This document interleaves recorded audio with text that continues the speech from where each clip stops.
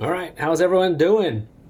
This is episode 6 of the Homestead Shop Talk, and I'm here with Al from Alumna Acres, Ben from Holler Homestead, and myself, Jason from Sow the Land.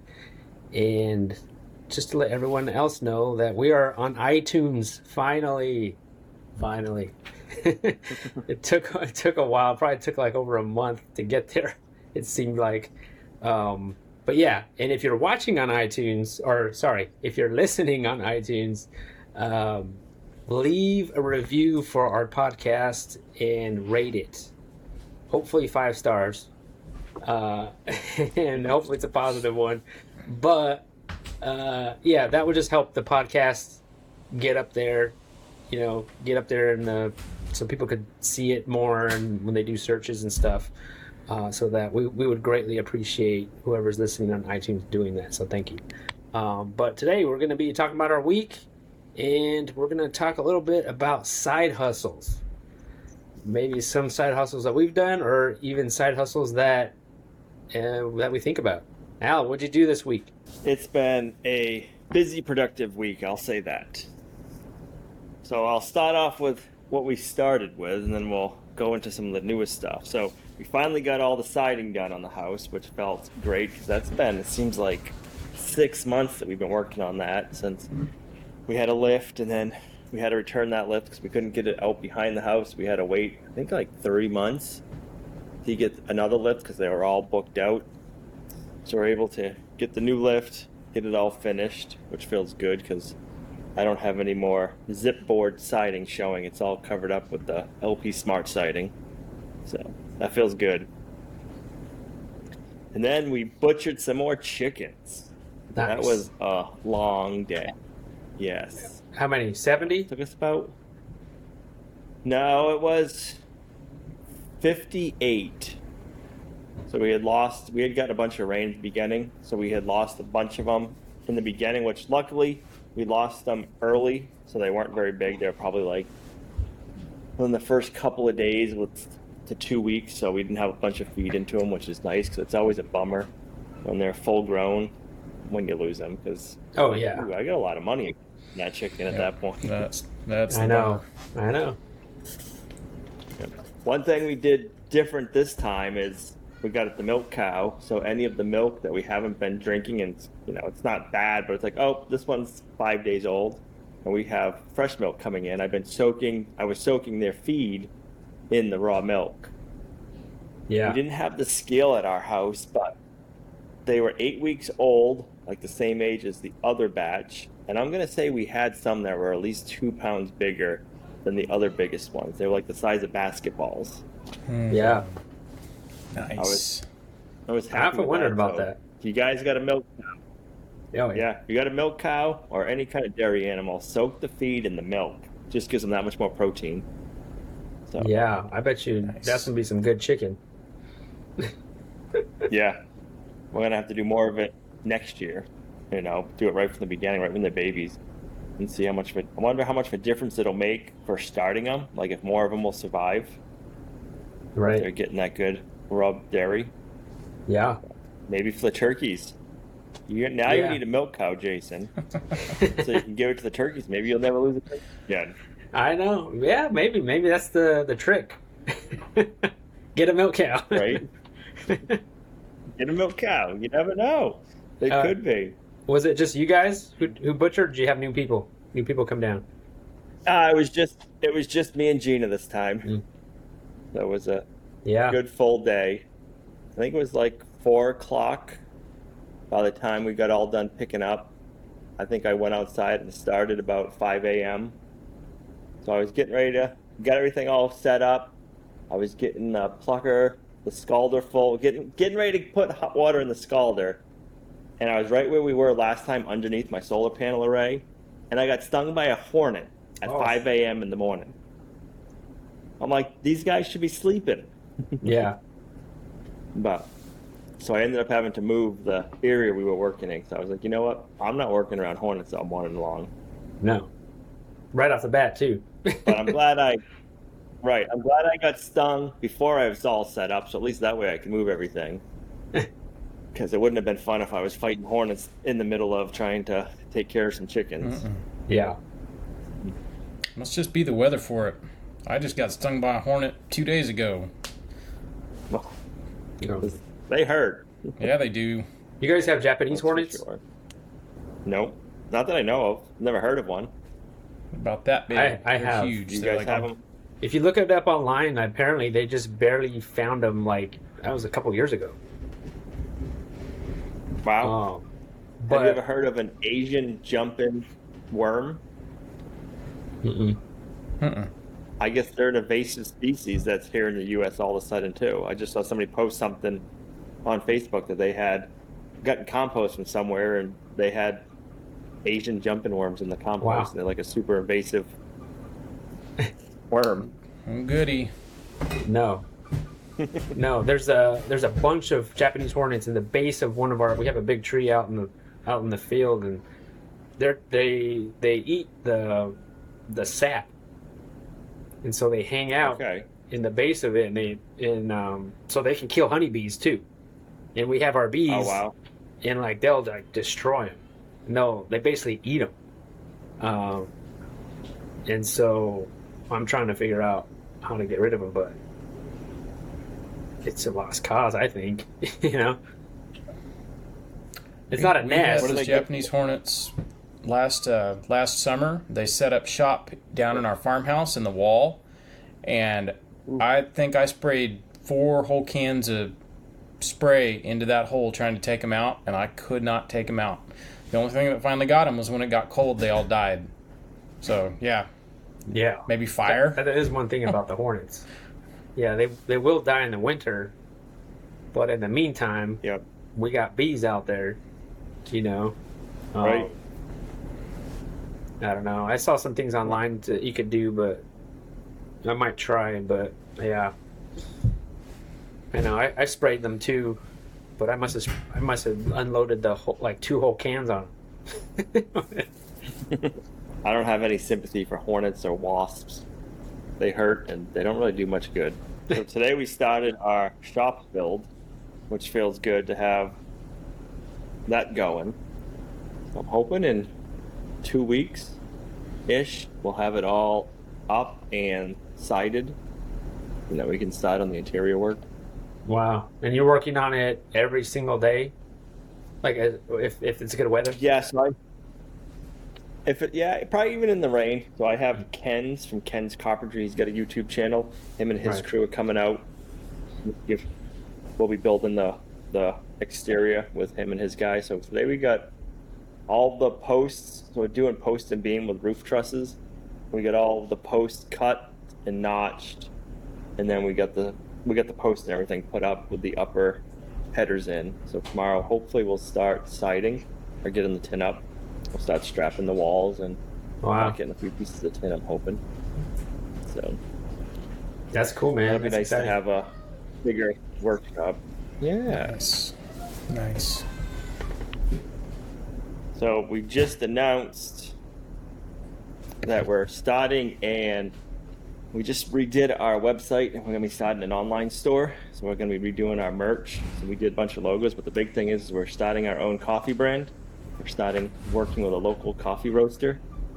So that will be launching August 8th Cool. is when we're going to open the website to start taking orders. So Gina and Olivia just put out in the mail some packages for you guys today. So you're going to get your coffee showing up hopefully in a few more days. Oh, that's I'm awesome. hoping you guys like it. Yeah. That'd we be got- cool. We're doing regular coffee, so like a hot coffee, and then we're doing a cold brew, and then we have a decaf.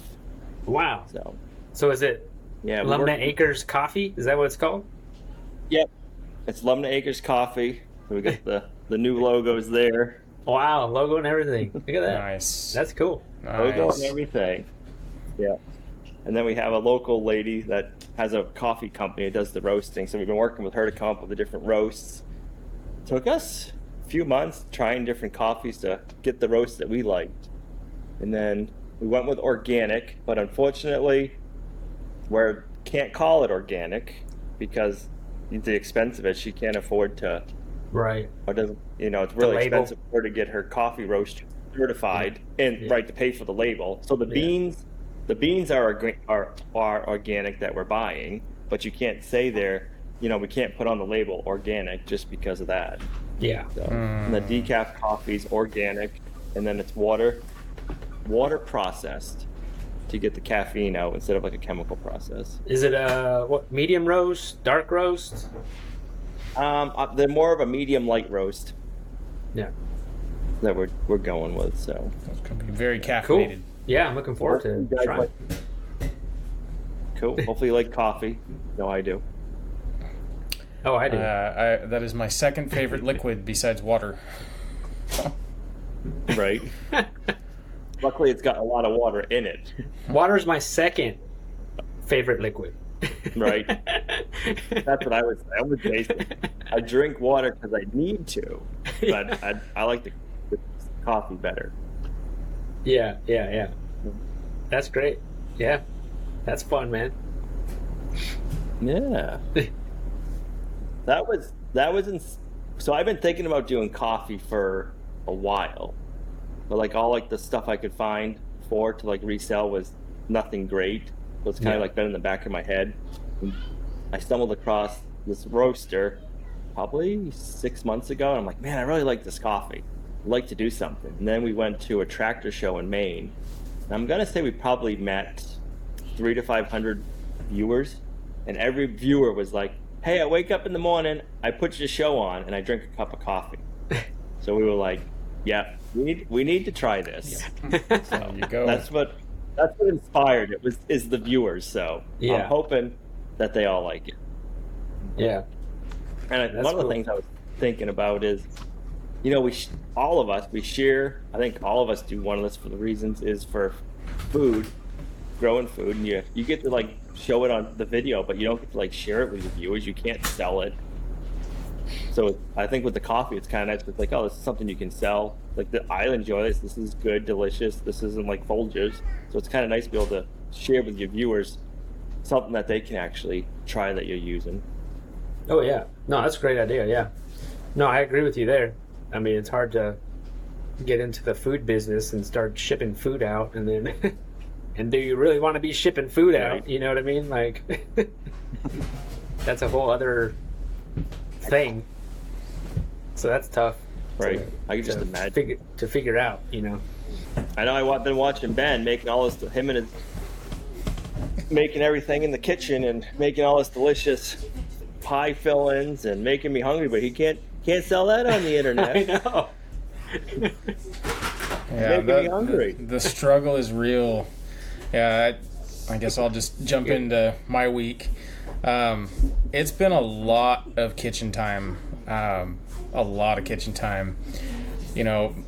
If we can't grow the foods we like to eat, then we're just going to buy them somewhere. And so we use Azure Standard. They're a organic kind of like bulk food place. You can put in orders and you can order stuff in bulk. Well, we can get organic cherries from them, and so this last month's order, we ordered a whole bunch of these organic cherries, and they all came in. It all comes in at once. They're only picking cherries for a couple weeks, and so we got our order for the year, and it's all about preserving them. So we've been canning, we've made jams, we've made pie filling, and it's a push, especially pitting, thousands of cherries like that. But it is so worth it. Like in the dead of winter, and you crack open that jar of cherries, make either a cobbler or a pie or something like that. Oh, it's so worth it. So yeah, that's been a lot of my my past week has been just preserving. We actually, same time we got all these cherries, we got a couple boxes of peaches. Anybody who hasn't been up on things, the southern peach harvest this year really took a big hit because of late frosts, and I believe it was South Carolina and Georgia, which are the main peach producers in the South, had something like it was like 85% loss on the peach crop for the year. So finding peaches has been kind of a struggle. The places we usually get peaches from, we haven't been able to get them. And we have a connection at the grocery store, and so she was able to order us a couple boxes of peaches. And we ended up eating almost every single one of those. We didn't can a single one of those, but I'm sure we'll figure out something else. That's to tough, can. yeah. So yeah, it's been a whole week of just every day in the kitchen.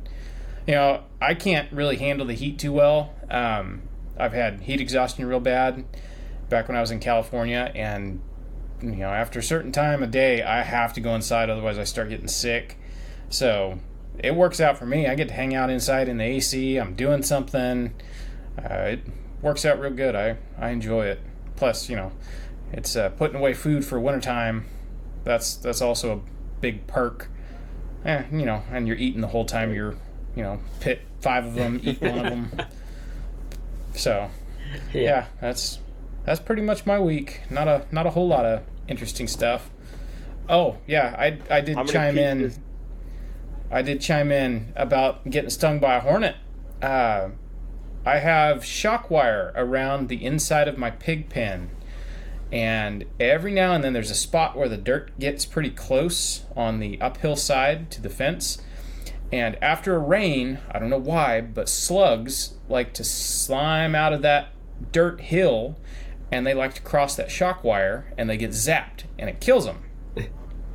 Well, probably about once a week I have to go out there with a stick and clean off a pile of these. I mean, they're great big giant, like 4-inch long slugs. I've never seen slugs this big.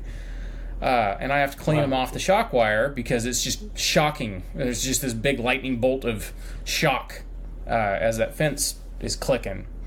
Well, I was out there a couple days ago doing it, cleaning off a slug, and I noticed there's all sorts of dead bugs right around these slugs, and I was trying to figure out what the heck was going on, and all of a sudden I got hit in the arm, and I realized there was a hornet's nest. Those ground hornets, they're the reason those slugs keep coming around, because whatever they're leaving, dead carcasses or waste or whatever, the slugs are attracted to that, and those stupid hornets are living in the hill that I usually stand on when I'm, you know, giving the pigs their feed. But yeah, one came out and got me in the arm. My arm swelled up great big. It's like, okay, well, I don't know how I'm going to get in there. I can't spray because that's in the pig pen. I don't want the pigs getting poisoned. So maybe I'll put on Meg's bee suit and I'll go down there with the weed burner and I'll just torch them. Said, how many peaches a year do they normally put up? Oh. Where this year you said you ate 2 cases, right? Well, you got to remember, you know, we're a family of 7. That sounds weird to say. I don't think that'll ever stop sounding weird. Usually, okay, so we get, the place we usually get them from, we buy them by I think it's a half bushel basket. It's the big long basket. We usually get 2 of those a week usually from about like the middle of July until we're sick of them, which usually we eat peaches all the way up until the end of peach season, which peach season is Memorial Day to Labor Day. That's the time. Oh, wow. I would say during the season, we probably buy like 12 or 14 of those baskets. So it's a couple bushels, yeah. And we'll usually eat about half of that, and then the rest we preserve. We either make jams or we just can, like we cut them in half, skin them, and we'll just can half peaches. Those are good too. So yeah, something like that. 14 half bushels. Nice. I don't think a lot of people think about like how much food they actually go through. Like we'll be like, oh, we raised 100 meat birds this year. Like for what? I'm like, to eat? Because we eat 2 chickens a week. Like, you know, but I think like a lot of people don't really sit down and figure out like how much food they consume or what it would take or what they would need to raise, because they just go to the grocery store once a week and buy 1 or 2 packages of meat or whatever. That's why I was curious on the peaches how much you do. I mean, even for a small family, you know. I don't know the exact number of jars. I would have to ask Meg. She's got her spreadsheets, so I'm sure she could tell you an exact number of jars. But It's a grip of them. We've got jars literally everywhere. Don't come in the house and kick a ball in any direction because you'll hit jars. Right. I know, we need to get the root cellar going, Ben. Yeah, we do. Yeah, I'm just trying. I'm the same. I'm trying not to go outside too much. I'm trying to do everything in the morning, and then everything, after 6 o'clock in the evening. But I put out a video. One of the videos I put out this week. I think it was me clearing the barn. One of our barns, we were clearing around it, and then the last half of the video, I was putting my heritage turkeys out in netting, chicken netting. I was letting them out of the coop. First time doing that, and on the video, I was like, yeah, they'll stay in here. They'll go back to their house, and at night, I can see where where this is going. And been there, done that. I was saying that all through the video, and I was like, yeah, they know where they've been in that coop for like 2 weeks, so I was feeling bad for them because it's kind of a smaller coop, and that's all I have right now available. So I was like, I'm gonna let them out and let them roam around the netting. They'll stay. They know where home's at. So that night, I already done the video, right? Like I already filmed that. I'm not filming at night. So that night, right before it got dark, I was like, okay, I'm gonna put them back. I go out there, and they're all out. They're all out of the netting, and they're still kind of little turkeys. So first of all, they're really fast, and they just go right through the netting squares. Like the charge on the netting doesn't even phase them, because I think they probably have so many feathers that they just go right through the netting, like nothing. So I was like, I'm never gonna get these back. Like it was just like Lorraine, the girls had went to her parents' house for the night to hang out over there, and so I was by myself. And so I was like, oh my gosh, I have all these 6 turkeys out, and so I was like, you know what, I'm gonna wait a little bit longer. I'm gonna let it get like fully dark, and maybe that'll calm them down and it'll be easier to get. So it was like 10 o'clock at night. I go back out there, and I thought for sure they'd be roosting on the coop. They'd come back and they'd roost on the coop, like chickens. That's what chickens would do. And so I go out there, and they were not there. They were nowhere to be found. And I was like, where did they go? And so I kind of looked around, and they were like just huddled, like all spread out, huddled like in the grass, like on various spots. And I was like, man. So I snuck up on a couple, grabbed them. I was able to grab a couple, put them in the coop. This is like 10 at night. Then it became 11 at night. And I was chasing all these turkeys with my flashlight, and I finally got them in after like an hour. I finally got them in, but then after that I was like, okay, you have lost your privileges. No more. So now I'm gonna wait, I think, till they get a little bit older, or till when I have my bigger chicken coops available, because we're gonna be butchering our meat chickens pretty soon. So after we do that, I'm going to put them in the bigger coop, because that coop is getting a little bit smaller, but I cannot let them out anymore because they just run away from me. They're running away from me. So anyways, that's what happened there that night. And then all this week, my mini truck broke. I believe it's a blown head gasket. So some of the people who are watching the videos, I'm sure they noticed that there was just white smoke everywhere. Every time I was driving around, just white smoke coming from the exhaust. And I called the mechanic, and he said it's a blown head gasket, so I got to take it there. So all this week I haven't been using it because I'm afraid that making it worse. So I'm back to doing all the chores with my 2 legs. And it's amazing. I only had that truck for four months, but it's amazing how used to it you get, because you're like, how did I do chores without it? How did I do chores? I was so used to hopping into it, filling up the water buckets and going up. And now that we haven't had doing it, man, it's a chore. So I'm hoping I can get that truck back quick. But man, it's like you need two of those. You know, you need two vehicles in case one of them breaks down. But like, Yeah, no kidding. what if I had larger animals? It would be worse. Yeah. So, Yep. so I'm kind of waiting on to take that, and then by the time this podcast is out, I did a podcast last month, another podcast, the Thriving Farmer podcast, with Michael Kirkpatrick. He's been around forever, as far as I remember. He just talks to different farmers. So I was on his podcast, and that podcast is out now, so people can look that up. And what else?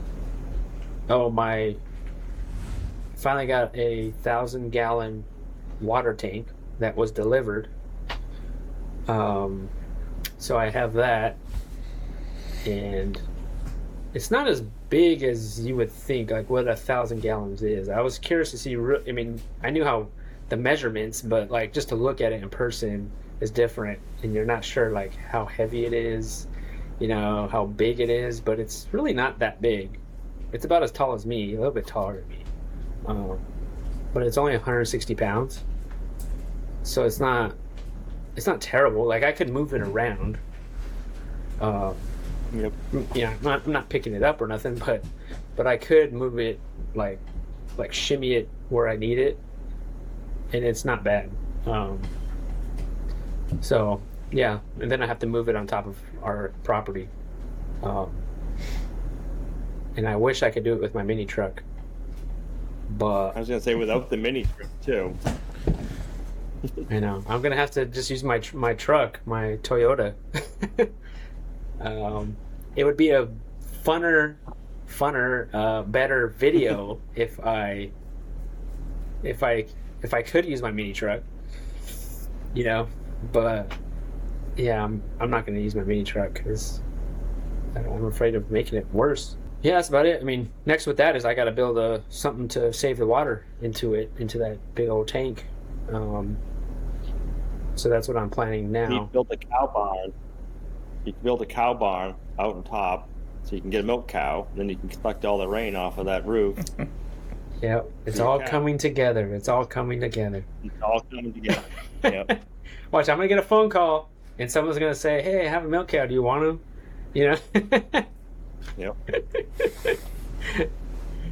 So- So Starts. your next chicken butchering, are you doing a class, Yes. Jason? Yep. Yes.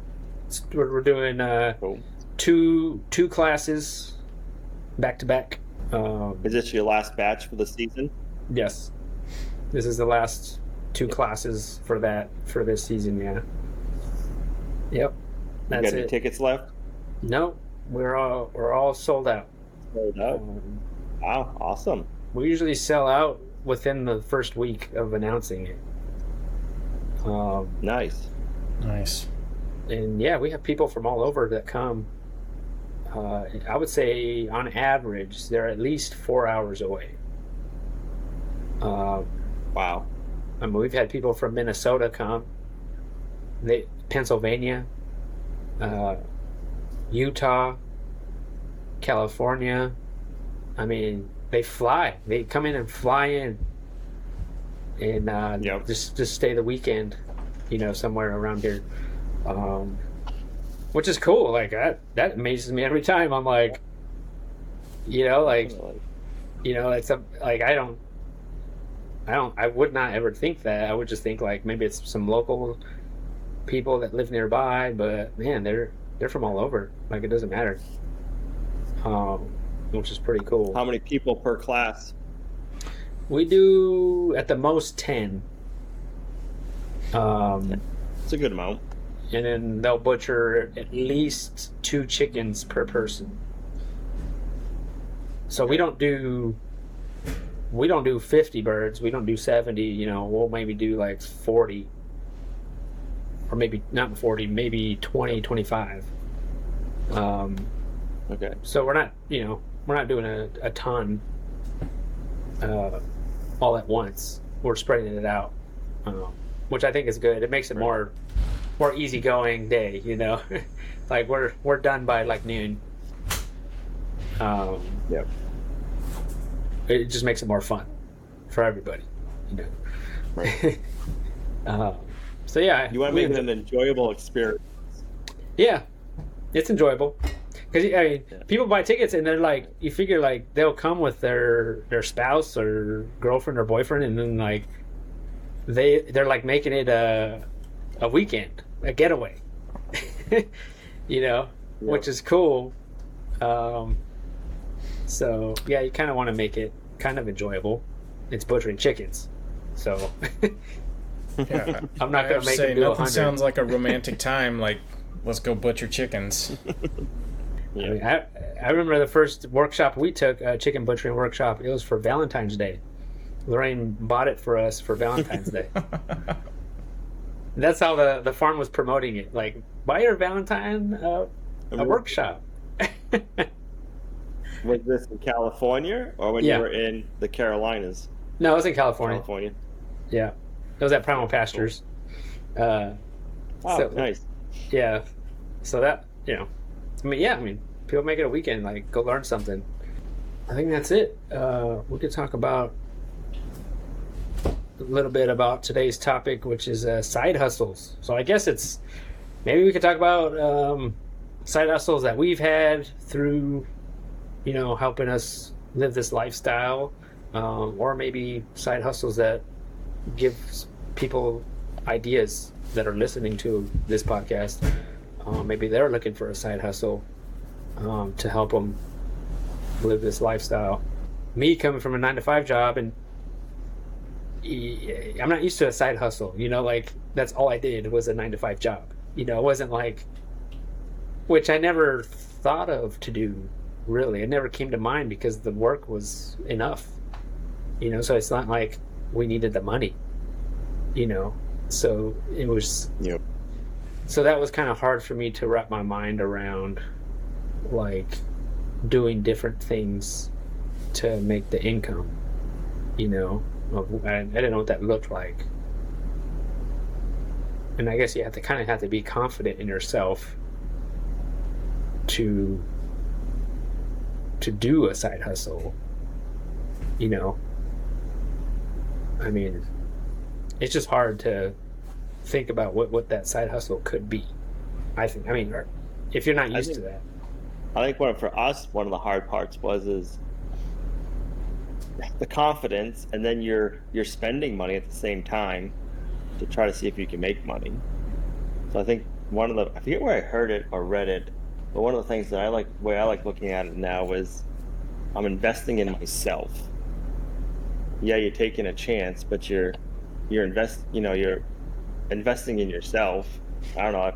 For us, I feel like we found that investing in ourselves has been the best investment. Like, I can bet on myself, and I know not what I can do, but I know my value and how hard I'll work. Where if I invest in the stock market, I don't know you know what you're investing in, but you don't know if it's going to do good or bad. So if you invest in yourself in different ways, side hustles or whatever, that, you know, it always has paid off for us in the long run, and then you learn a lot time. I mean, what would you consider a side hustle? I think the big one for us when we first started was doing eBay. We started doing eBay at one point to save up to get out of the suburban area. That's where we started, and then I would fix up used cars, buy a used car, fix that up, and then sell it. But whenever I was doing a side hustle, I always wanted to feel good about it. I didn't want to be trying to be like a sleazy snake salesman. Like I'd want to, if I was buying a used car, I'd buy a used car, but I'd go through it. If I'd do the brakes, if the brakes were half worn out, I'd still do the brakes. I'd look it over. I would, go through anything. I wanted to feel good about selling this used car and not being like, oh yeah, I just took this person through the ringer and made a bunch of money. It's like, no, I want to be able to sleep good at night and help somebody at the same time. Like, that's kind of always been the way I try to do it, I guess, is if you're going to do a side hustle, like, take pride in it. Right. Oh, I think it was used cars, eBay, used cars.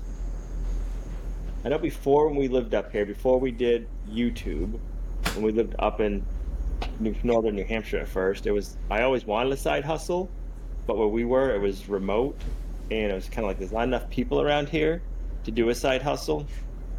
And then we didn't have internet when we first lived up here. There was no internet, so it wasn't like you could just go online or do eBay or anything like that. Yeah. I think the internet has changed it a ton. No matter where you live, you can have a side hustle. Yeah. No, it makes it, I think, 10 times easier to have a side hustle with that way the internet is. And they have all these apps you can sell on, Facebook Marketplace. Right. You know, if you don't want to do eBay. You can do like, DoorDash. Yeah, exactly. Uber, you know, like. Yeah. I mean. We had a friend, I don't know what app she did, but she would be basically somebody's personal shopper. She would take their shopping list that they would send through online somehow, and they'd pay her so much, and then she'd get there and she'd make some pretty good tip money. So it's just kind of stuff you'd never think about. I guess I could take that back. Like, when we were in California before we moved, like, this was, you know, even just out of high school, like, both me and Lorraine, we collect a lot of vintage furniture. And, like, we'd always go antique shopping. And, I mean, we would just buy stuff just to buy it if it was a good deal. We didn't need another couch, but we would buy it. And so eventually, you know, you have a house full of just stuff. I mean, it's cool stuff, and you get a good deal. So then we would either take it to another vintage store and sell it, like resell it to them, so that way they can sell it, or eBay. Right. eBay was huge. I think that was kind of early on eBay, where you could. It wasn't bombarded with a bunch of that kind of stuff, so people were looking for that stuff. And being, you know, in Los Angeles area, like, it would just be local pickup, you know what I mean? Like, we don't have to ship anything. Yep. So that helps a lot, because, you know, you don't want to deal with shipping sometimes, and that can be hard. So yeah, I guess early on, even after we moved out in North Carolina, like, I did a little bit of that. Like, we would go to yard sales early on. I remember one time we went to a church yard sale, and sometimes, a lot of times, those are the best yard sales to go, because they're really cheap. And we went to one, and I bought a ship in a bottle. Right, it was this little clear bottle, and had a ship in there, like someone had done. It looked like someone had made it, and they sold it for me for like 10 cents, and I was like, I want to sell this on eBay. I'm gonna see how much I can get for it on eBay, you know. And I did. I went home and I just threw it on eBay, and I ended up getting $75 for it. And I was like, see, you know, we could do that. We could do this, you know. So I mean, that's a side hustle, you know. Just hit the yard sales. I used to find you could go to a yard sale, you could pick up brand new ink cartridges for printers that were expired. You'd buy them for like 25 cents, 50 cents, and you'd go on eBay and you'd put on them expired, and you'd put the date, and you would sell them for 15, 20 bucks. People on eBay searched out expired printer ink for some reason. And kind of weird. Yeah. That's funny. We had thrift stores where we used to live. You'd go and buy, you'd search through the t-shirt. You could buy like a t-shirt for $1 or $2, and you'd sell them on eBay for 20 bucks. Yeah. Just the vintage. Yep. For sure people were looking for. Did you do any side hustles, Ben, like early on when you guys moved out here? So not really since we've been out here. My side hustles were always, I either made things and sold things, or I did odd jobs. I used to do a lot of like freelance, odd machine shop type stuff. I had my own little machine shop in my garage, and so I would do that kind of stuff for extra money. At one point, it was early on in our marriage, I used to do wrought iron, and so I would build like wrought iron gates and fences and stuff like that. That was a cool side gig. And then, let's see, what else? Really, I think welding has been one of those things that it has served me well as like a side skill. There's always someone needing something welded. There's always something that needs to be built out of metal that a lot of people just can't do. A lot of people don't have that skill set. Now, it is one of those things, if you want to learn, Learn to weld. It is so easy to learn how to weld, but I guess a lot of people are intimidated by it. But yeah, that's been a good one for me. Even still, I'm still having people ask me to weld stuff for them. And, sometimes it's big projects. Sometimes it's like, can you fix my favorite, rake or whatever? And yeah, that one's served me pretty good. Just the whole welding thing. Now, a side hustle that honestly I kind of wish I had pursued a little bit more was when I was doing the knife making thing. I really, really enjoyed the knife making. It's metalworking. There's fire. And then there's art to it. Once you're done, it's not just a knife, it's functional art. It's such a beautiful piece when you're done. I really enjoyed that stuff, which I still make knives from time to time, but not like I used to. And honestly, this is one that I think all of us can agree on. YouTube started out as a side hustle. YouTube was not. Oh yeah. For a couple years, YouTube was just a side hustle. It was a fun thing to do. We didn't make any money for a long time, and then once we finally started making money, it was no longer the side hustle. That became our main thing. So I don't know if anybody's thinking about starting a YouTube channel. If you want a lot of hard work with no pay for a couple of years, maybe think about a YouTube. Right. For sure. It does. It takes a few years. Yeah. But it's worth it in the long run. You just got to stick with it, I think, like anything else. Yeah. Yep. You could be careful because your side hustle might end up being your number one thing. One of the things I think is important to realize is it doesn't hurt to have a side hustle, and it doesn't hurt to have multiple side hustles. It's the whole kind of the situation we realize we're in is don't have all your eggs in one basket, because if you have multiple income streams, if any one of them fails, you're not up a creek without a paddle. So I think that's where side hustles are definitely important. I got a question for both of you about side hustles. With your homestead, I know one of the things I always keep in the back of my mind, right now we grow just our own food. It's more for, we want to eat our own food, but we don't grow it to sell it because it's, I want to say lucrative, but it's more of a pain right now to get into it. But I'm always keeping in the back of my mind, I want to build up my pastures. I want to build up my knowledge, because I think there's going to be a shift. There already is a shift, but I think there's going to be more of a shift of people looking for real, wholesome food. And there's going to be a place where it needs to come from. So when that happens, when that shift happens, I want to be ready, whether it's the land or the animals, to just be okay, yep, we can implement this and we can start growing more food. I don't know, do you guys ever think about that? For me, that's kind of more of okay, yep, we're putting a lot of stuff into our property and our fields, but it's an investment for the future, whether it's for us or our daughter or, I don't know. It's one thing every day. Every day. Me and Meg were having this conversation over some onions that we were preserving, talking about our systems, talking about how there's a lot of room for improvement with stuff. We need a cold room, but at the same time, we don't want to stop growing stuff because we aren't able to just stick stuff in a cold room to preserve it longer. Really where we're at is we would like to continue learning how to grow food, all of it, meat, vegetables, fruit, all of this stuff. We want to get so good at doing this to where if there comes a time when there's a need, as Meg says,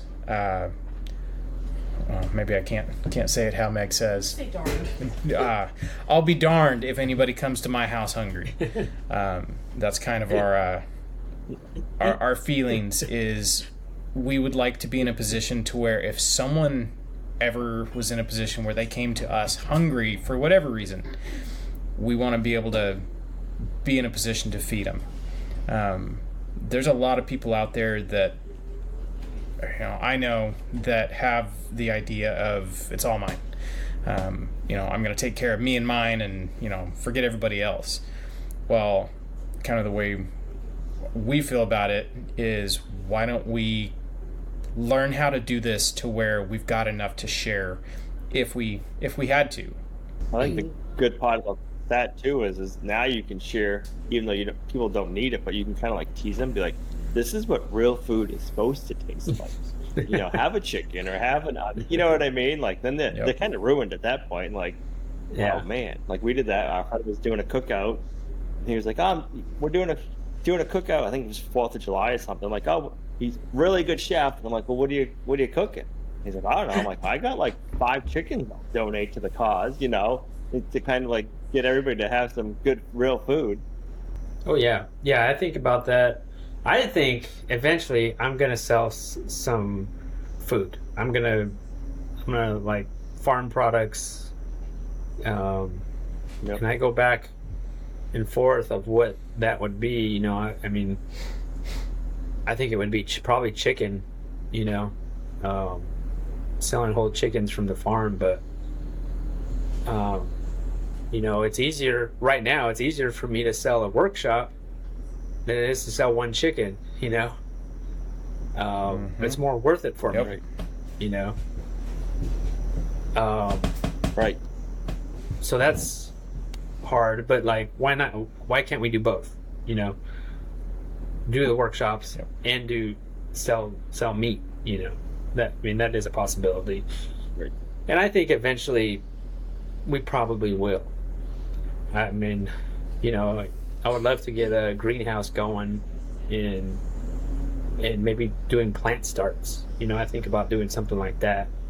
I mean, yeah, it's not like... That's something I'm looking into getting super into. lucrative. Yeah. It's not like you're making a ton of money, but like, it's something. It's just a little bit of extra income just to do it. And then plus, people come over. That's another thing. Do you want people over your house? But people come over and you get to meet new people in the community that are over here. That's cool too. Yeah. Like, we enjoy that. As a side hustle, I've always wondered, is selling plant starts more? Would you make more doing selling plant starts than you would vegetables?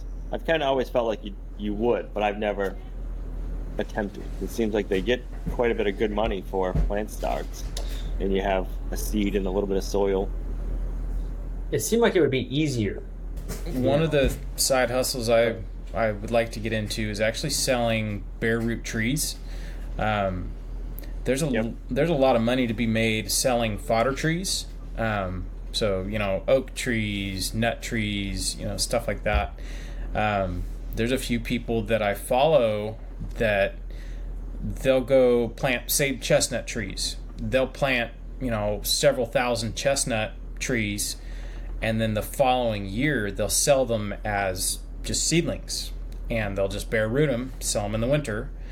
And they'll sell them for, 8, 10, 12 bucks a tree times 1,000. You can make a lot of money real quick just for... So I've been this past year experimenting with saving seeds from the peaches and the cherries and all these various things that we have. And, right now I've got 60, 70 peach trees out here that I'm either going to graft or start giving away or, something like that. We could, honestly, because they've gotten too big. Jason, you're probably going to get a peach tree next time I see you too. So, fair warning. That's fine. That's okay. But it's one of those things. I wanted to see what it looked like. How easy is it to just throw some seeds in the dirt and then get everything either potted up or ready to go bare root? It's pretty stinking easy. So, this is a venture that I haven't really talked about, and I guess I'm talking about it now. This is a direction for making money that I'm currently getting into. I'm dipping my toes into right now, and it looks like it's going to be honestly a pretty fun way to make money. You're just planting stuff and selling plants. I guess a question to go on top of that, Ben, have you ever thought about, when you're doing that, like raise some or grow some, like bigger ones? Like I'm betting there's gonna be more and more people that get into homesteading that are gonna want to start off quicker, or then I got to, you know what I mean? So they're gonna be like, I want Yep. like a 5-year-old tree that's established, you know, and you'd be able to probably make more money off of that one. But I guess you'd have to figure out that system of how to, I guess, get a tree spade or whatever for a back of a tractor maybe, or if you just start them in pots and just keep potting them up, or I wonder how that It would would depend. There's a lot of species that, like they get really deep tap roots, and so if you grow them in a pot, then they're going to kind of be stunted, or, if you dig them up, you risk injuring them. So that's all stuff I'm currently in the middle of learning. But yeah, I know what you mean. Trying to find chestnut trees has been a struggle. I think I've planted probably 25 of them on our property this past year, because I finally found places that had them. They show up, and you can tell the little seedling was grown in a red Solo cup, just by the shape of the roots. But they're just doing what I'm getting ready to do. Well, some of these trees, they say it's a one-year-old tree. I think I paid $9 for some of my chestnut trees. They have 2-year trees for like $30. 4-year trees were like $60. I mean, they just increase exponentially year to year. And right.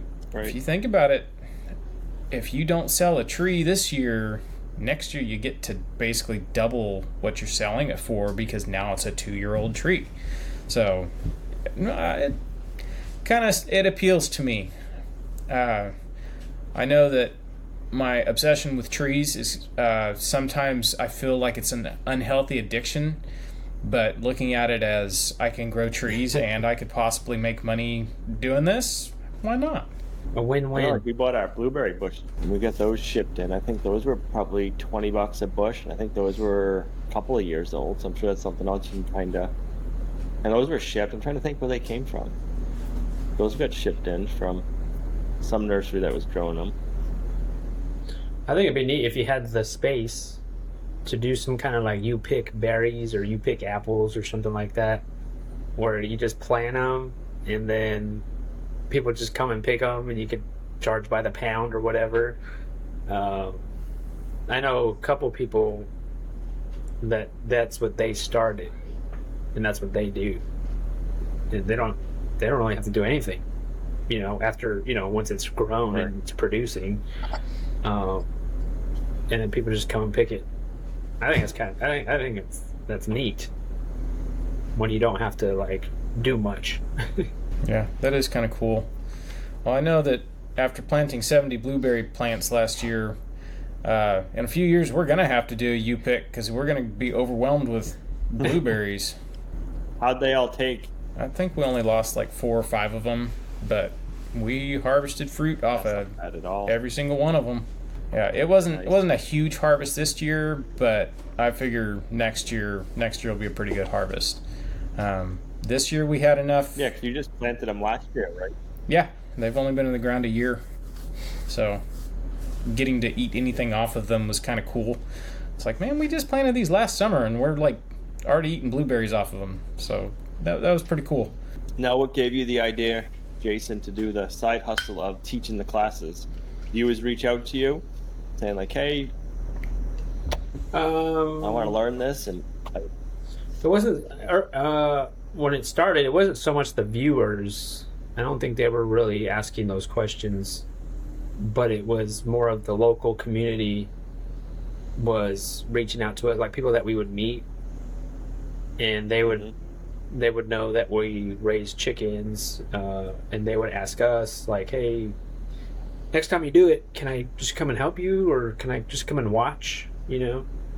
And so every single time we did it, like the first like few years, we always meet somebody new, and we'd be like, "Hey, let's call so and so. Like, they might, find this interesting. Plus, we needed the help, and or it's just more funner when there's a bunch of people. Then it's just us just doing it over and over again. It's just more funner when you have other people there, and so just to invite people, and so yeah, it was just meeting people in the local community, and they asking us, and we're like, yeah, sure, like yeah, we could, if you want to learn how to do this, yeah, come by. And so after a few years of doing that, then it was like, I wonder if we should like try to, you know, charge and maybe open it up to other people, even in the YouTube community or the online community.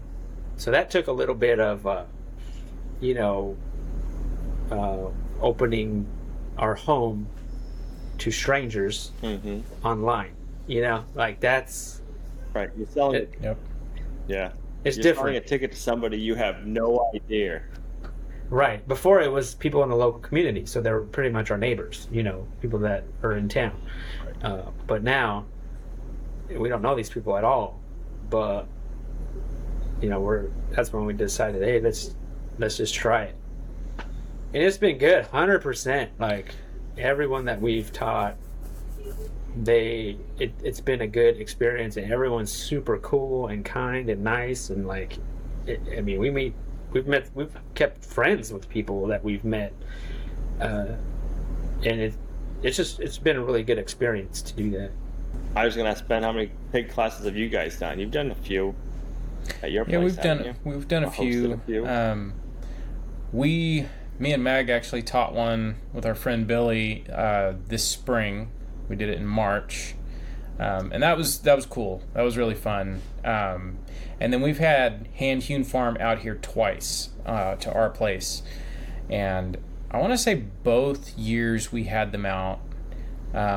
Everybody who signed up for our class, we had met before. I believe it was all through like Homesteaders of America. We'd met them in person. You know, meeting someone at Homesteaders, I think we talked to everybody there at least once, and so that's kind of a lot of people. And then as soon as they show up here, it's like, I recognize your face, like I remember you. So that's been kind of cool. The class we taught this spring, there's a lot of people I hadn't met before, but just like Jason said, we've actually like developed relationships with some of these people, and it's been really cool. And I think what's cool is when they leave the class that you taught and they go home and they do it with their animals. That's something that's really cool. So yeah, we are, us as well, we'll be doing more classes, but we're still just getting started with the classes thing. Jason's kind of like he's a pro now. He's been doing it so long. Are you and Meg going to be teaching the pig classes yourself? Are you going to have Hand Hewn Farm come, or for your house? So that's kind of a hard question, because we really enjoy the Hand Hewn guys. They have a love for food like we do. Right. They're kind of they feed our food nerd. But yep. What we want out of a class, we had a lot of fun teaching class. Like we really, really had a lot of fun. If we do any more classes here, it's kind of a 50-50. We might do Hand Hewn for one of them, and then I'm going to teach the rest. The thing with Hand Hewn is it's a 3-day workshop. That's a long weekend. Whereas if I teach it, it's probably only going to be like 2 days, or maybe 1 day. So it just depends. Probably, yeah, I will be teaching more classes. I think I'm doing like 6 pigs this winter. As soon as it gets cold, I'm starting to do pigs, and a way to recoup some of the money in feed is we could do some classes. So yeah, there's probably going to be some classes. I'm probably going to get a whole bunch of emails going, sign me up. It's like, oh, maybe I shouldn't have mentioned that just yet. Right. Now what kind of pigs this fall? Are they your heritage breeds, or are they the feeder pigs? Yeah, it's going to be a couple American guinea hogs. Honestly, I'm going to have 4 American guinea hogs ready this fall. And then these 3 feeder pigs. They're a mix of heritage breeds. Old Spot, Duroc, Hampshire, Berkshire. They're just a mutt. But yeah, they'll be ready too. So I think I said this a few podcasts ago. We probably shouldn't have bought these feeder pigs because it's looking like a whole bunch of pigs are going to be ready at the same time. And hey, when it rains, it pours, right? You know what I think would be an awesome workshop if you did a feeder pig and an American guinea hog in the same workshop, so people can see the difference. We have actually talked about doing that. I've never heard of that before. Yeah, that's like, where else could you go and do that? You know what I mean? That would be a Like, unique hey, class. I want to get into raising pigs. Right, like I want to get into raising pigs. What kind of pig do I want to raise? Like, okay, go to Ben and Meg's class, and you can see side by side during butchering. Yep. This is the two difference. This one took 6 months, with the American guinea hogs take 2 years. Yep, 2 years. And then you can be like, okay, this is the lard. This is what the marbling on the meat looks like, and this is what a feeder pig looks like. Like, what do you want? Yep. And then taste test. Yeah. Yeah. Right. Side by side taste test. See, I think what's funny is a lot of people, Right. they'd be hooked after doing something like that. You know, just like we were. You know, first time you taste heritage meat like that, oh man, it's over. It's hard to go back. Yeah. That'll be interesting to see. Will you do the feeder pigs again, like taste wise, compared to like the American guinea hogs? Like, are you gonna like eat the feeder pig and be like, yeah, this is good, but this isn't American guinea hog good? So we did feeder pigs in 21, and they were Hampshire Berkshires, and they were good. I mean, they tasted good, but they weren't American guinea hog or Mangalitsa, but they were pretty good. I think that was why we decided to do these 3 feeder pigs we got now. And honestly, like, something I've wanted to do since we've been doing pigs is I want to grind an entire pig and turn it into sausage. So having extra pigs, we can do that. You got a good grinder? We Do you don't have a yet. good grinder, Ben? We don't yet. We know what grinder we're gonna buy. We just haven't pulled the trigger on it. Makes the world of difference. I know, like, we found that the first time we had hand-hewn pharma, we had a small one, and it was like hours worth of grinding. And then I'm like, the next class we do, I'm taking the money that we made from the first class, I'm investing it into a new grinder. And it's like, okay, this took me 20 minutes to grind, what took me 3 hours to grind last time. Oh yeah. Yeah, we're gonna have four Kuni pigs all ready at once. At some point, I'll probably get some feeder pigs in between. Have you had the meat from a Kuni versus an American guinea hog, Ben? I haven't. I haven't. I think that's the only pig I haven't tasted Curious. so far. We have a lot of woods, and I don't know what kind of breed to get to run in the woods. You know, because we do the regular breeders, then they root a lot. Where the American guinea hogs, do they root as much as the Kunis? Like, as little, I should say. Yeah, the American guinea hogs will uproot trees if you leave them in one spot too long in the woods. Actually, at the spot I've got them right now, I noticed that they ringed a tree, eating all the bark off of it. There's still green stuff to eat, so let's start killing trees for no reason, but maybe it means they need something. So, yeah, the guinea hogs can be destructive. Now, they aren't as destructive as the Mangalitsas were. Those mangas were... They killed every green thing they could get their teeth on. So, yeah, and the Kunis, seeing those things, they do grace. I was very shocked. Like, it's like having a cow pig. It's so weird. It's so weird. Like, they are not pigs. I wonder. I just thought about this. What if you breed American guinea hog with a Kuni? What would you get? I don't know. We've thought about it. It'd be interesting. Like, breed them, and then like, Right. because I would like my Kunis to root up a little bit. Like, they don't even root up a little bit. Like, Really? not even a little bit. Like, they graze like sheep, like a cow. Like, they will just skim the top, but they will not root a single dirt. You won't see not a single dirt moved. But you know, I kind of want them to a little bit. So, but They're fun though. They're easy. So easy. We'll see how Now how they they eat- taste though. Right. Do they eat the shrubby stuff in the woods, or do they just want grass? No, they'll eat that stuff. They'll eat like brambles, the bramble leaves, like blackberry leaves. Yep. They'll eat that. The grasses. They'll eat some certain weeds. Some weeds they don't really touch. But yeah, I mean they'll eat all that stuff. Do they eat your food scraps? Yeah, I was thinking if I had a milk cow, feed them that milk with some food scraps. So the question is, when do you get the milk cow? I know. Too much talking about milk cows. That's dangerous. Right. That's how it happens. Ben shaking his head. Stop. I just got out of a milk cow. What's Lorraine think of this about a milk cow? She ready for that commitment yet? I don't know. She's kind of like me, I guess. Like, not sure. Like, yeah. I don't know. I don't know if she's ready. I mean, she wants to. I think she wants to try it, but at the same time, like, well, what if we got to go somewhere? What if we want to go to the beach? Stuff like that.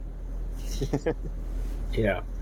You're a homesteader. You can't go to the beach. I know. What do you mean the beach? Like, you can't do that stuff. So yeah, I mean, yeah, we're way over an hour. So, yeah, those are some just different ideas, I guess. We kind of got off topic there talking about pigs, but it's it's all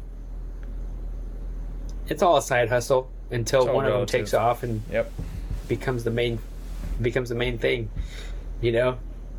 I think it's being aware of certain things. You have to be aware and have your peripheral vision on of what can I do to make money, right? Right. And it can be difficult, but Search out a need. yeah. Or Search out a need in here. what are people asking? What is your friends asking, or what are they asking of you? And maybe that is it. Maybe I should start doing more of that, whatever it is that they're asking. But yeah, guys, I think that's it.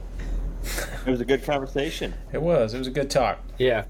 I enjoy this. Yeah, guys, please subscribe to our YouTube podcast or subscribe to our iTunes, Spotify. We're on all those apps. So thank you guys for listening and watching, and hopefully everyone has an awesome week. We'll see you guys. Bye.